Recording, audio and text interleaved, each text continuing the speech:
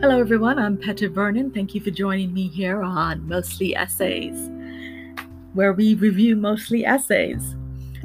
Today will be a novel of new essays by a collection of essays edited by Carl Wilson.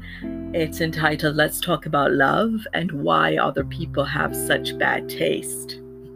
It has great reviews, mostly brilliant, said by Alex Ross, author of The Rest is Noise. We also have reviews from lead singer of the Weaker Thans, John K. Sampson, who says Carl Wilson describes him as a profound listener and an extraordinary writer. Jonathan, the author of Fortress of Solitude and the Ecstasy of Influence, describes Carl Wilson's book as he's a fan. Let's Talk About Love is absolutely hilarious, incredibly insightful, and told with a great aplomb. It's fantastic stuff, by turns hilarious and heartwarming, says Dave Stelfox of The Guardian UK. So we'll jump right into an excerpt from the essay entitled Let's Talk About Taste. In one landmark essay of the standard of taste, David Hume describes, this is back in 1757, describes a tasteful person in terms that seem intuitively right. Open quotations, strong sense united to delicate sentiment, improved by practice, perfected by comparison, and cleared of all prejudice, can alone entitle critics to this valuable character, and the joint verdict of such, wherever they are to be found, is the true standard of taste and beauty. But that's a job description for critics, not a standard of taste. For that, Hume can only appeal to authority. The tasteful person will give appropriation to works that stands the test of time. The works still approved by tasteful people later. It's tautological survival of the fittest views that's no help in resolving quarrels of taste in our own lifetimes. His stipulation that the critic be credentialed with wide knowledge and experience could itself be described as a prejudice, a bias in favor of tradition, which may punish deviation from the highest standards and obstruct the creations of new ones. Exactly this kind of prejudice kept most high culture of Brahmins from accepting pop music or film as art at all until the 1960s. Hume acknowledges the need for artistic change, but he underestimates how determinedly his elite of taste aristocrats would resist it. The demand to be at once expert and unbiased is enough of a paradox that you could say Hume's ideal critic, by definition, cannot exist. Aesthetic philosophies, other great granddaddies, Immanuel Kant, his third critique, entitled The Critique of Judgment, back in 1790, like Hume's essay, begins from the dilemma that people can disagree on what is beautiful. But the parts of the third critique that dazzle are its liminings of the nature of beauty and of the sublime, and its subtly kinetic account of how reason, imagination, and perception interact in free play to produce aesthetic judgment. Kant seems almost to intuit 2 centuries in advance how disparate chambers of the brain light up simultaneously when we listen to music, as recounted in Libertine's book, when he tries to account for how these processes produce opposing judgments. However, Kant falls back on a fantasy that there is a sensus communis, meaning a common sense of beauty that would generate a consensus if only there were ideal conditions, including ample education, leisure, etc. Aesthetic agreement only eludes us because circumstances distort some people's perceptions. A modern reader can't help noticing that Kant's ideal conditions suspiciously resemble being an educated 18th century gentleman in cultured Königsberg. This common sense is not only unconvincing from a contemporary diversity-oriented viewpoint, it doesn't even sound desirable. But some of his insights still seem crucial. Kant was the first to say this aesthetic judgment are by nature unprovable. They can't be reduced to logic. Nevertheless, he pointed out, they always feel necessary and universal. When we think something's great, we want everyone else to think it's great too.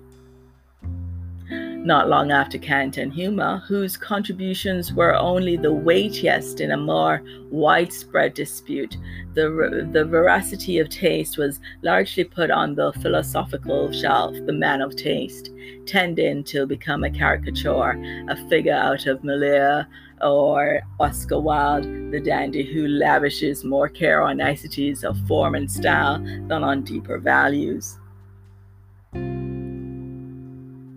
In fact, the cliche and portrait of such a character was drawn even in the thick of the Enlightenment in Denis's Diderot's extraordinary Rameau's nephew. Many writers, Nietzsche among them, have lambasted Kant in particular for saying the appreciator of beauty must be disinterested, adopting a personal distance from the origins, the content, and the implications, the meaning, if you will, of the work of art. The great American art critic, Clement Greenberg, one of the rare late thinkers to take up the question, suggested that romantic ideology raised art to such a sacred status in the 19th century that it seemed gauche to call attention to the process of evaluating it. Following Kant, Greenberg offered brilliant descriptions of the mental switch that is flipped when we regard something aesthetically, as we can do with anything, he argued, not just art, by contemplating an object or a scene or person as an end in itself, apart from any other role or use, echoing Kant's definition of beauty as purposiveness without purpose.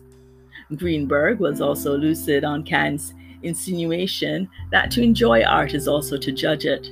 You like it because it gives pleasure, but it can't give you pleasure if you don't like it. Greenberg's answer to taste conflict, however, was the same as Hume's. We know there is objective taste because over time a consensus is reached on the great works of the past. Never mind that anything ruled out by previous generations' consensuses probably lost and unlikely to come messing with the current consensus. The most objective taste in the present, he said, belongs to those who know that, canon deeply, but are also open to novelty. Which, surprise, surprise, sounds a lot like Clement Greenberg. Although his openness seemed to ebb by the mid-1960s, when he began thrashing new art movements as a decline from the modernism on which he'd made his critical reputation, a vivid case of the contradiction between mannerism and flexibility. And that's not even to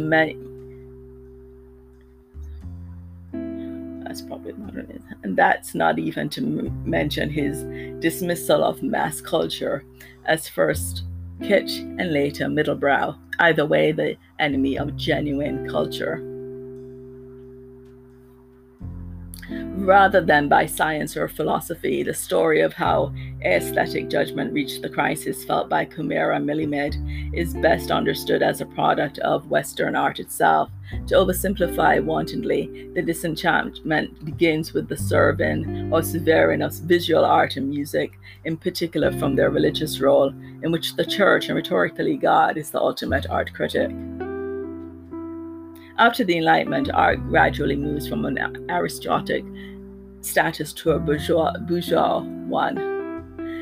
The Romantics, in reaction, celebrate artistic genius as an autonomous agent of revelation, proudly outside society, and modernism gives that outsider status a harder edge. Artists' mission becomes not just to revel higher truth, but also to attack social falsehood. The very idea of beauty becomes a second-rate capitulation to bourgeois values. Now, ugliness, obscenity, formlessness, and randomness all can be in the best of taste. Innovation becomes the yardstick as artists continually attempt to outpace taste, to violate its terms or render it irrelevant. The belief is that to bring about a higher consciousness, it's necessary not only just to delight with newness, but also to mount a shock attack on the old bourgeois decadent consciousness. As critic Boris Gross puts it, now it is not the observer who judges the artwork, but the artwork that judges and often condemns its public. The motivations are varied for some. It's psychoanalysis-inspired faith in the irrational, and for others, it is the revolutionary politics or plain misanthropy. For most, it's just what bohemians do, and improbably they succeed. Not that taste comes to an end, but the expectation of consensus withers.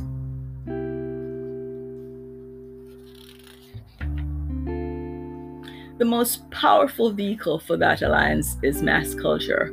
Pop songs and movies and genre fiction and magazines are so appealing, achieve so much aesthetically for so many people that snobbery cannot hold the line against them. With pop art, camp aesthetics, and rock and roll, the notions of highbrow, middlebrow, and lowbrow, which from nearly the dawn of mass culture dominated discussions of taste. See historian Michael Kamen's book entitled American Culture, American Taste, starts to fall apart. By the early 21st century, almost no one believes in them. Among artists themselves, the continual process of violating limits seemed to reach an endpoint, or at least exhaustion, and anything goes. Eclecticism takes its place. Critic and philosopher Arthur Danto calls this the end of art history, or post-art. Among audiences, a growing fragmentation or subculturalization accomplishes similar ends through indie rock and classical listeners, science fiction fans, and architecture buffs, rockabilly, swing kids, hip-hop heads, and salsa dancers may believe strongly in their own taste. In aggregate, they are acclimatized to the notion that separate taste worlds can coexist peacefully without need for external official inspection and variation. While film critics usually made the case that film deserved appreciation on a par with high art, rock criticism began with a more radical stance against elite taste, arguing no work was too humble for aesthetic contemplation, that a form's most low or impure qualities could be its strengths. As the field grew, that attitude was watered down, and some writers reintroduced traditional hierarchies in updated forms. A rough idea of a pop rock canon begins to coalesce in books like the Rolling Stone record guides, and other fans and critics, especially after punk, adopted a harsh line on selling out to an entertainment industry that, like Greenberg or Adorno before them, they considered a capitalist scheme to frost brainless product on a beclouded public, and so on.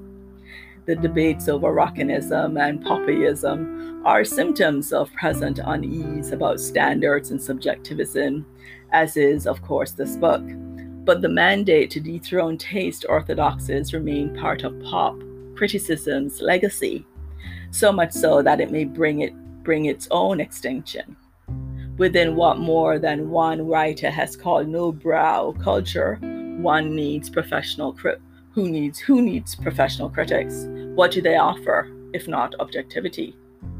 The one bothersome matter in this anarchy taste universe, a utopia or dystopia, depending on your ideology, but one that cannot be wished away, is the persistence of a mainstream. What Greenberg or his contemporary Dwight MacDonald would have called middlebrow culture, the politely domineering realm where Celine Dion is queen unattached to any validating subculture. Middlebrow is the new lowbrow. mainstream taste, the only taste for which you still have to say you're sorry. And their taste seems less an aesthetic question than again a social one. Among the thousands of varieties of aesthetics and geeks and hobbyists, each with their special order cultural diet, the abiding mystery of mainstream culture is, who the hell are those people? Perhaps Comer and Millie Mid are right. The way to the heart of taste today may be through a poll.